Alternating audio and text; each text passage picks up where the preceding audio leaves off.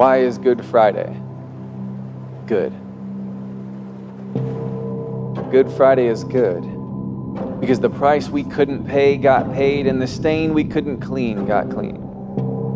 Good Friday is good because the world was without hope, but the Lamb was without blemish. Good Friday is good because the worst thing that could ever happen was simultaneously the best thing that would ever happen. Good Friday is good because on that cross, on that day, the great shepherd of the sheep walked through the valley of the shadow of death for us. Good Friday is good because even though the cross isn't pretty, it's beautiful. Good Friday is good because we have a king who would rather die for his enemies than kill them. Good Friday is good because I am not good, but he is. Good Friday is good because Friday is not the end of the story.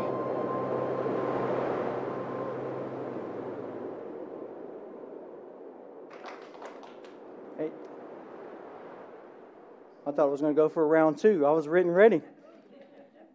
Is everybody doing okay tonight? Yeah. I think I did pretty well not saying good morning, right? That was the big temptation as everybody walked in. Tonight, what we're going to do is we're going to be in Matthew chapter 27. Matthew chapter 27. We'll read a good bit of verses from there. We're going to have it for you on the screens as well. But we'll be there in just a moment. I wanted to take the time to really walk us through the story, walk us through the moments, the last moments that Jesus had here on earth, and exactly what that video said. Why is Good Friday good? And a small little caveat, we do have one of the kids' rooms available if you feel like you need to slip out or something like that. The service is streaming back there as well. Just that way you can stay connected through that time too. But as we dive in today, Matthew chapter 27, and as I mentioned earlier with communion, on Thursday night is what we call Maundy Thursday. And the Sunday before, we had Palm Sunday, right? And we saw how Jesus entered into Jerusalem. And the people were raving about that he is king. The king has come. Hosanna in the highest, right? Son of David. They were making all of these claims about who Jesus was. And laying the palm trees as the donkey, Jesus rode in on the donkey or the colt. And they praised him. And then on Thursday, we see that Jesus is getting near to the end of his life, and he pulls his closest disciples together, and he has a meal with them, and they're celebrating what's called the Passover. And as they're celebrating the Passover, he walks them through the new covenant. Maundy in Latin means mandate, and he gives them this mandate. He says, I want you to love your neighbor as you love yourself. And he gives us this command of going, love is the key. And he gives them the picture, and he's going, love is the motivation for what you're getting ready to see me go through. And then on Thursday night, he goes into the garden and Jesus begins to pray. And I don't know if you've prayed all night before, but I would be pretty tired, right? That we see this in the disciples because Jesus goes out to pray and then he comes back to the disciples and they're asleep. They're falling asleep because you imagine Jesus, he's getting ready to go through probably the biggest piece of his human life, right? His human existence. He was in all of this anguish. And he comes back to the disciples and they're falling asleep, right? I love watching the disciples because they help me feel a little bit better sometimes about me falling asleep at night trying to pray longer, right? And so they're all there. Jesus is praying. He's going to the wee hours of the morning and Jesus keeps waking them up going, can you not pray with me any longer so that you won't give into temptation? And we get this picture of Jesus in the Garden of Gethsemane. In the Garden of Gethsemane, I want you to picture that you're there with Jesus and that it's up on this hill and it overlooks Jerusalem. And so he can see Jerusalem. He can see where he's getting ready to go. And all of a sudden his humanity becomes heavy because he knows he's getting ready to go to the cross. So he begins to pray in anguish. The Bible describes he's in so much anguish that blood begins to come literally from his forehead. That's how much anguish that he has. And he even prays to God and he says, God, if you can take this cup from me, take this cup. And the cup represents God's wrath of what he's getting ready to go through. And he's saying, can you take this cup from me? And then he says these famous words that I think speak to you and speak to me. Knowing he's getting ready to go to the cross, he says, Lord, your will be done, not my will, right? He humbles himself, as Philippians chapter 2 says, and says, I'm going to humble myself to the point of obedience to death on the cross. And he says, you know what, God? And everything within my human nature is telling me not to do this, right? It's pulling me in anguish. But he's saying, God, I want to do your will more than my own desires. And I think that speaks pretty big for you and I today as we think about that, right? As we begin to process everything that God is going through. And then as Jesus gets into the wee hours of the morning, all of a sudden we hear the Roman soldiers coming out of the darkness through the fog. They're coming with their swords ready, with their chains out, and they're ready to arrest Jesus. And guess who's leading the charge? This man named Judas. This is who Jesus just got done washing his feet. He poured his life into Judas for 3 years. The whole time, Jesus, he knows everything, right? For all of humanity. He knew Judas was going to betray him, yet he still washed his feet, knowing hours later he was going to betray him.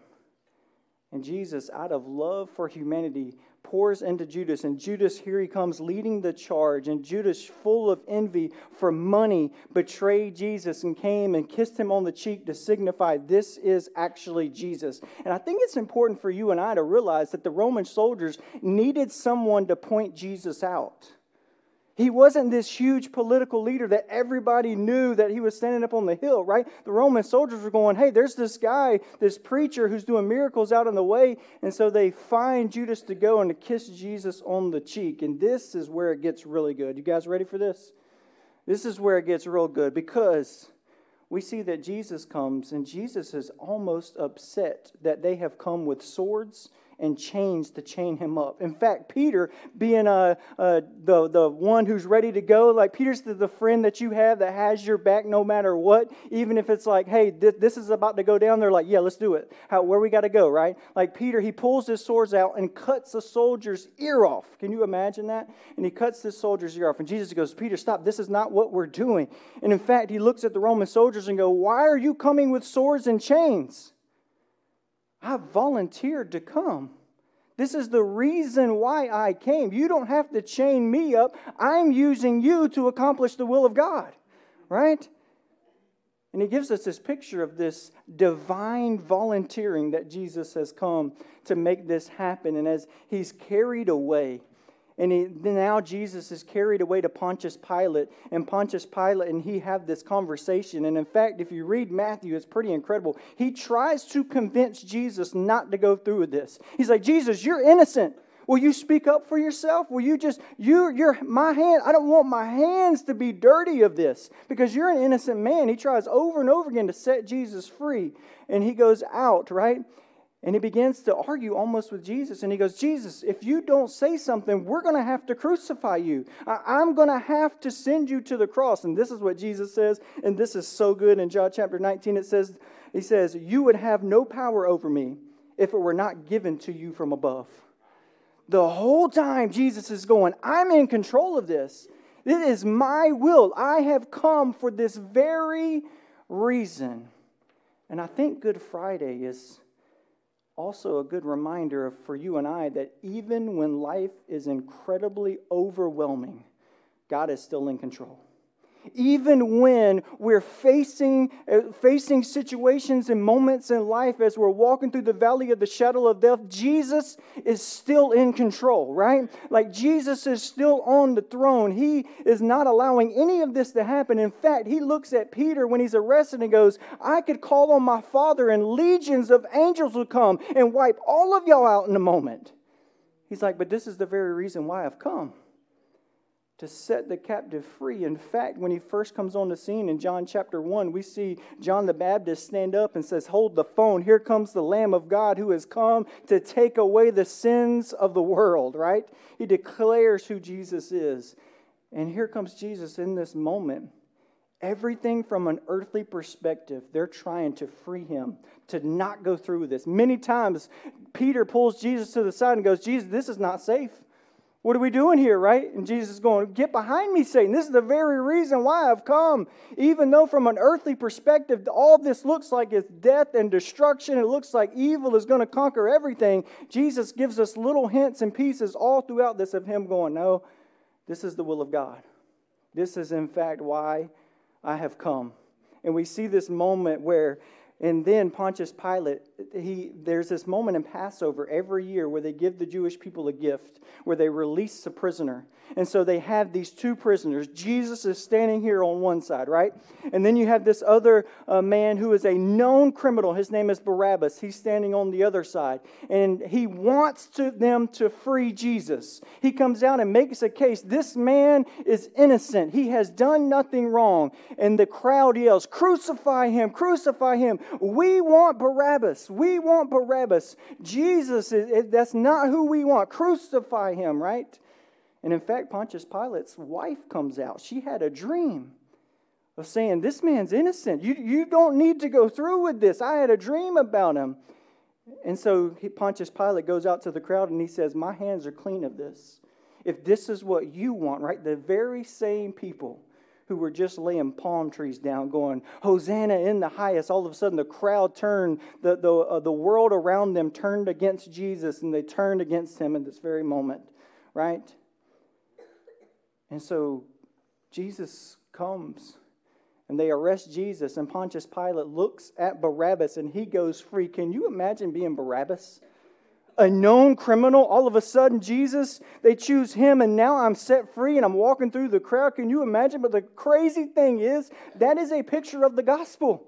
You and I are known offenders of the holiness of God. We have rebelled against God. We have been disobedient to Him, and that sin is called separation from us. And Jesus says, "You know what? I'll take His place.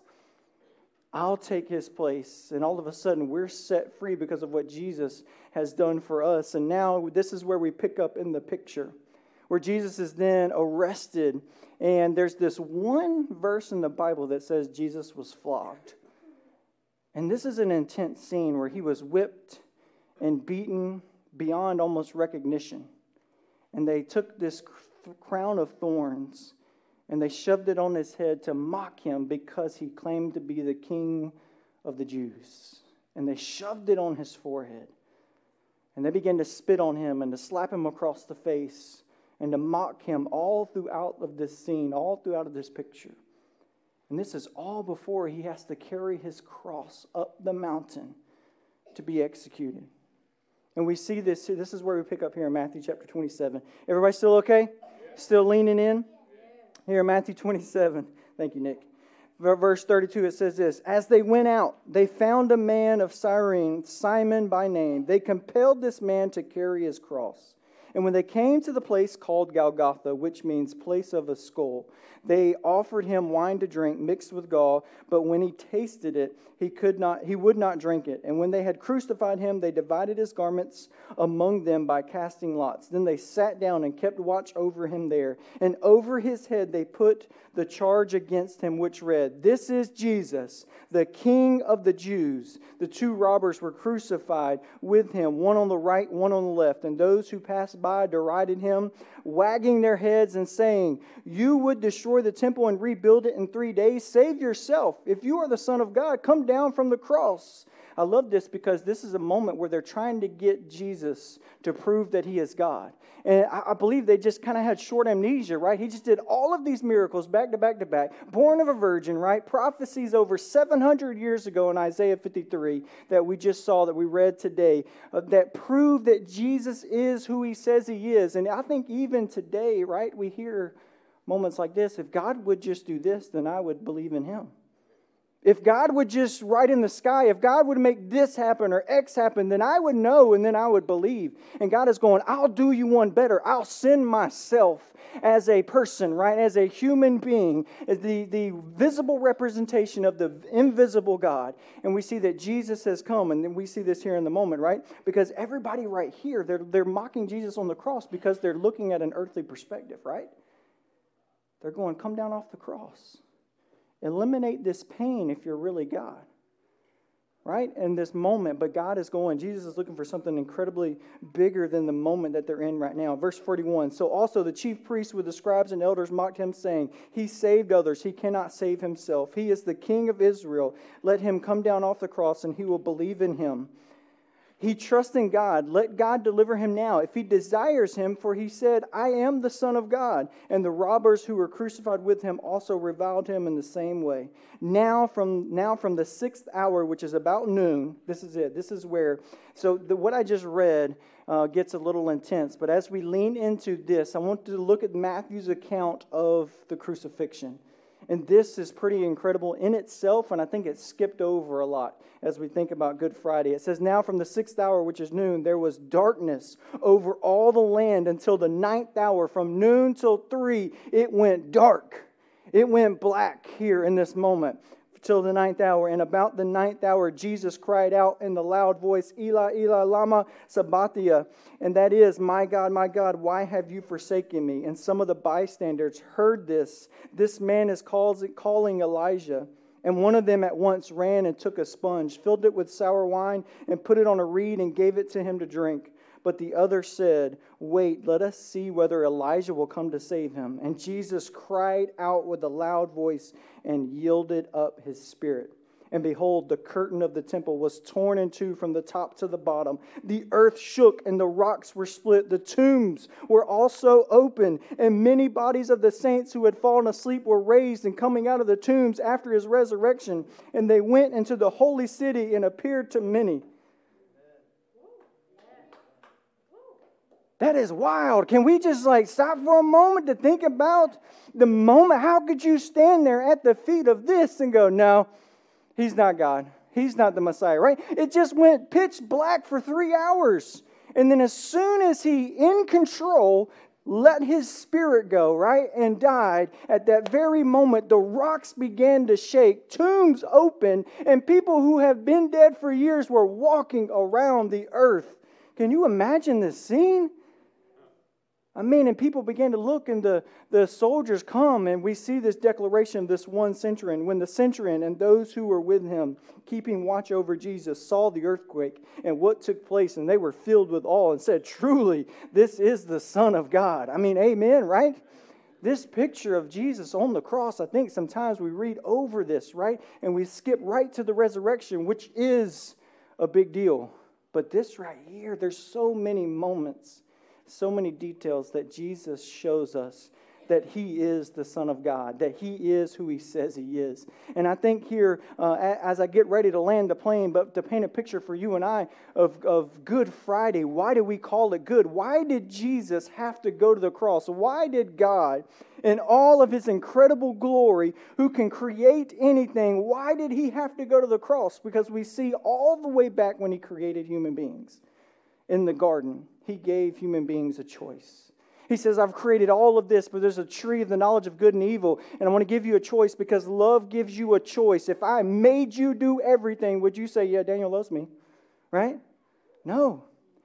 A loving spirit comes beside, right? There's a choice, there's this moment, and God didn't want to create robots. He wanted to create human beings with emotions. And true worship is when I choose to come to the feet of Jesus, and I choose to worship him every single day. I give him my love, and I show him my affection to him, right? And so in the garden, we see that they chose to turn away from God. Sin is rebelling against God, right? It's turning away from God and is breaking his law. And the law is the command that he has given you and I. And I think if we're honest with each other, we can read the law, we can read the Sermon on the Mount, and all of a sudden we can just get about 3 verses in and go, yeah, I have fallen short, right?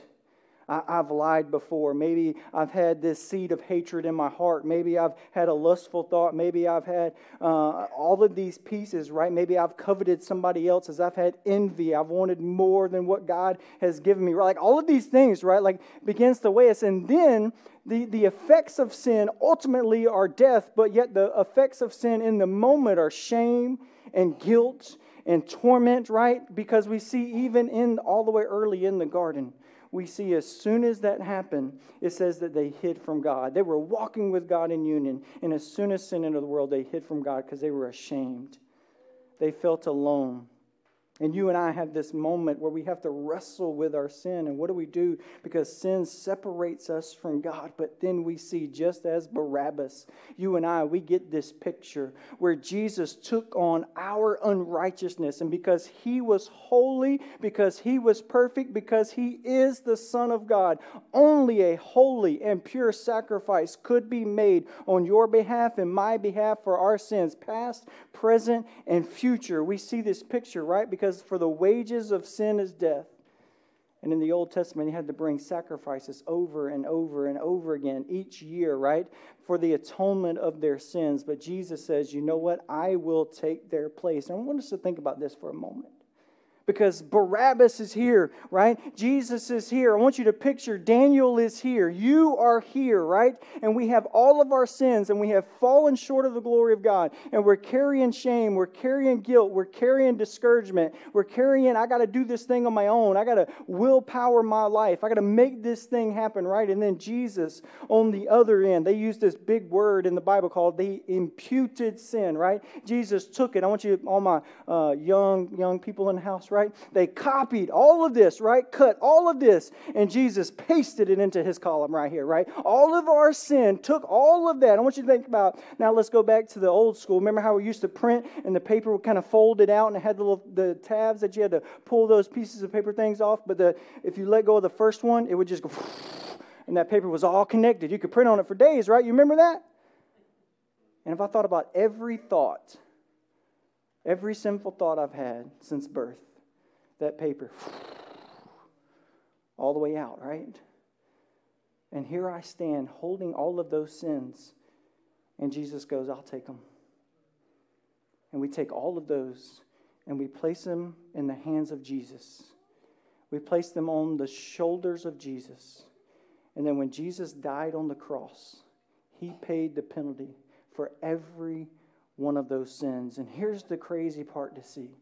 Is not only physically does He walk through this death on the cross, but spiritually, He takes on every feeling that you and I have. All those feelings that I just talked about, you felt shame, you felt guilt before. He takes all of those feelings as well, and He places all of those of all humanity onto Him. And He cries out to God, God, why have you forsaken me? Because sin of the world is on His shoulders, not just mine, but yours and everybody that has ever lived. The pressure of all of that fell into Jesus. And Jesus took all of that. And He yielded up His Spirit. And He was able to set us free. And if you're taking notes, I'd love for us to take these three things, and then we're going to close together and pray. And we have a time of prayer together, and then we're going to sing a last song. But the first one is that Jesus took our place and paid for our sin. Jesus took our place and paid for our sin. He stood in the spot that you and I had, and that so that you and I could be set free. And the second one is that Jesus is our high priest who understands our hurts and our pains. We can go directly to Jesus. All the pain, all the emotional trauma, everything that we have felt, all that hurt and turmoil that we have ever felt in our life, we can come before God and bring it to Him because He has felt that before. The Garden of Gethsemane, you could see the blood coming from His forehead because He was carrying all of that. He's not a God who is separated from us going, oh, God wouldn't understand. I can't bring that to Him. He doesn't understand my loneliness. He doesn't understand my sinful thoughts. He doesn't understand my hatred. He doesn't understand. I can't bring all of those to God. God is going to bring them to me. I already know, right? But I want a relationship with you that you can bring all of those to me. And the last one is, this is it right here. You guys ready for this? You ready, Braxton? Yes. Yeah. Freedom is not free. It is paid for. Your freedom and my freedom and our relationship with Christ is not free, but it has been paid for on the cross for those who believe in Christ. And He says, if you will believe in me, you will then be set free and be free indeed. That's why we sing all of these songs. And I think Good Friday is a beautiful reminder for you and for me to go, nope, my sin has been paid for, because the enemy is going to come up to you and go, see, you messed up again. Look, you're not worth anything. You're alone. You should just go off alone. Nobody thinks the way that you think. Nobody can understand what you're going through. You should just sit over there by yourself. Nobody wants you in the world. Right? Because he just showers on. Romans 8:1 says what? For there is no. That word right there. No condemnation. No condemnation. I think that needs to sit on our hearts for a moment. There is no condemnation. None. In the eyes of Christ. He's saying, I have taken all of that off of your shoulders. You don't have to carry it anymore. I can set you free. And every time the devil tries to bring it back up, you bring it back to him and go, no, Jesus paid for it. He paid for it on the cross. I am set free. I am loved. I know who I am in Christ. Because of what Jesus has done for me, the world can come up to you and go, you are nothing. See, you can't even do your job right. You can't even get these kind of grades. You can't even hang out with the right people. All of these things, and you bring it before even them. No, Jesus has already paid it for me. I'm set free in Christ. There's no condemnation for those who are in Christ Jesus. I'm like Barabbas. I'm walking through the crowd. I can't even believe it. This is incredible. I deserve what Jesus took, and yet He took all of my sin, and He paid my debt. That's why Jesus paid it all takes on a new meaning, right? I mean, Jesus paid it all. Hallelujah. I am set free. I don't deserve this. This is what Jesus has done for me. Like kids in the room, when you see Mr. Allen yelling, my hands are raised, and we're just almost singing at the top of our lungs because Jesus has set us free. Amen? Yeah. This is kind of what I love about Good Friday, too. Because it's not the Easter crowd. It's kind of like Maundy Thursday, you know? It doesn't have to be the crowd. Jesus turned the world upside down with about 100 faithful followers. When you look in the book of Acts, there was only about 100 of them in the room, and they were waiting on the Holy Spirit. When the Holy Spirit hit, they changed the world. And I believe as we're sitting here today, this is an intimate moment for us as the church. We don't need the huge crowds. We just need to be hungry for the Spirit of God in our lives. We need to be remember what Jesus has done for us. And we're willing to proclaim His name and His goodness everywhere that we go. But it takes us first realizing Jesus paid it all. He paid it all for me. He set me free. I need to remember that day in and day out. And we're going to talk a little bit about this on Sunday. We're coming back Saturday. Anyway, this can be proven historically that Jesus died on the cross, and then hundreds of people saw Him alive 3 days later. I mean, this can be even proved historically. Not only historically, but you and I know when we step out in faith and declare that Jesus is Lord, and more importantly, He is our Lord, He is our Savior, then He is saying, I will forgive you of your sins. I will set you free.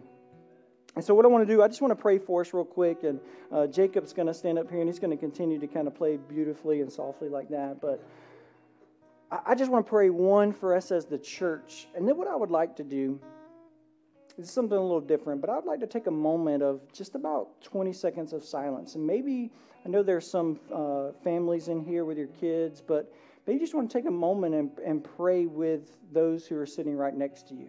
This is kind of strange, but maybe if your spouse is next to you, whatever it may be, or maybe you want to come up, and I would love to pray over you, pray over your family, whatever it may be. We're just going to take those few moments, right? And if you don't have anybody, you just want to kind of take that moment just to have a moment with God. And just pray to God, God, here's everything that's going on in my life. Here's everything that's weighing me down. In fact, there's a little bit of shame and guilt maybe, God, that I'm holding on to, and I need to give that back to you. Dear Heavenly Father, God, we can hear these whispers, these prayers that are going out right now. God, but we know that you can hear them loud and clear. God, thank you for hearing our prayers. God, and we pray right now in the name of Jesus that you would hear their prayers and that you would move on their behalf, God.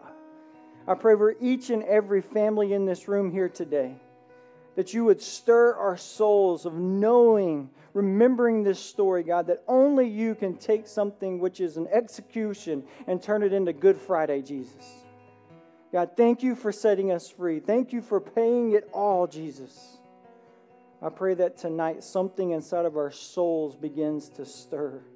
And no matter our age, God, if we've given our lives to you, we don't receive a baby Holy Spirit, but we receive the full measure of the goodness of God.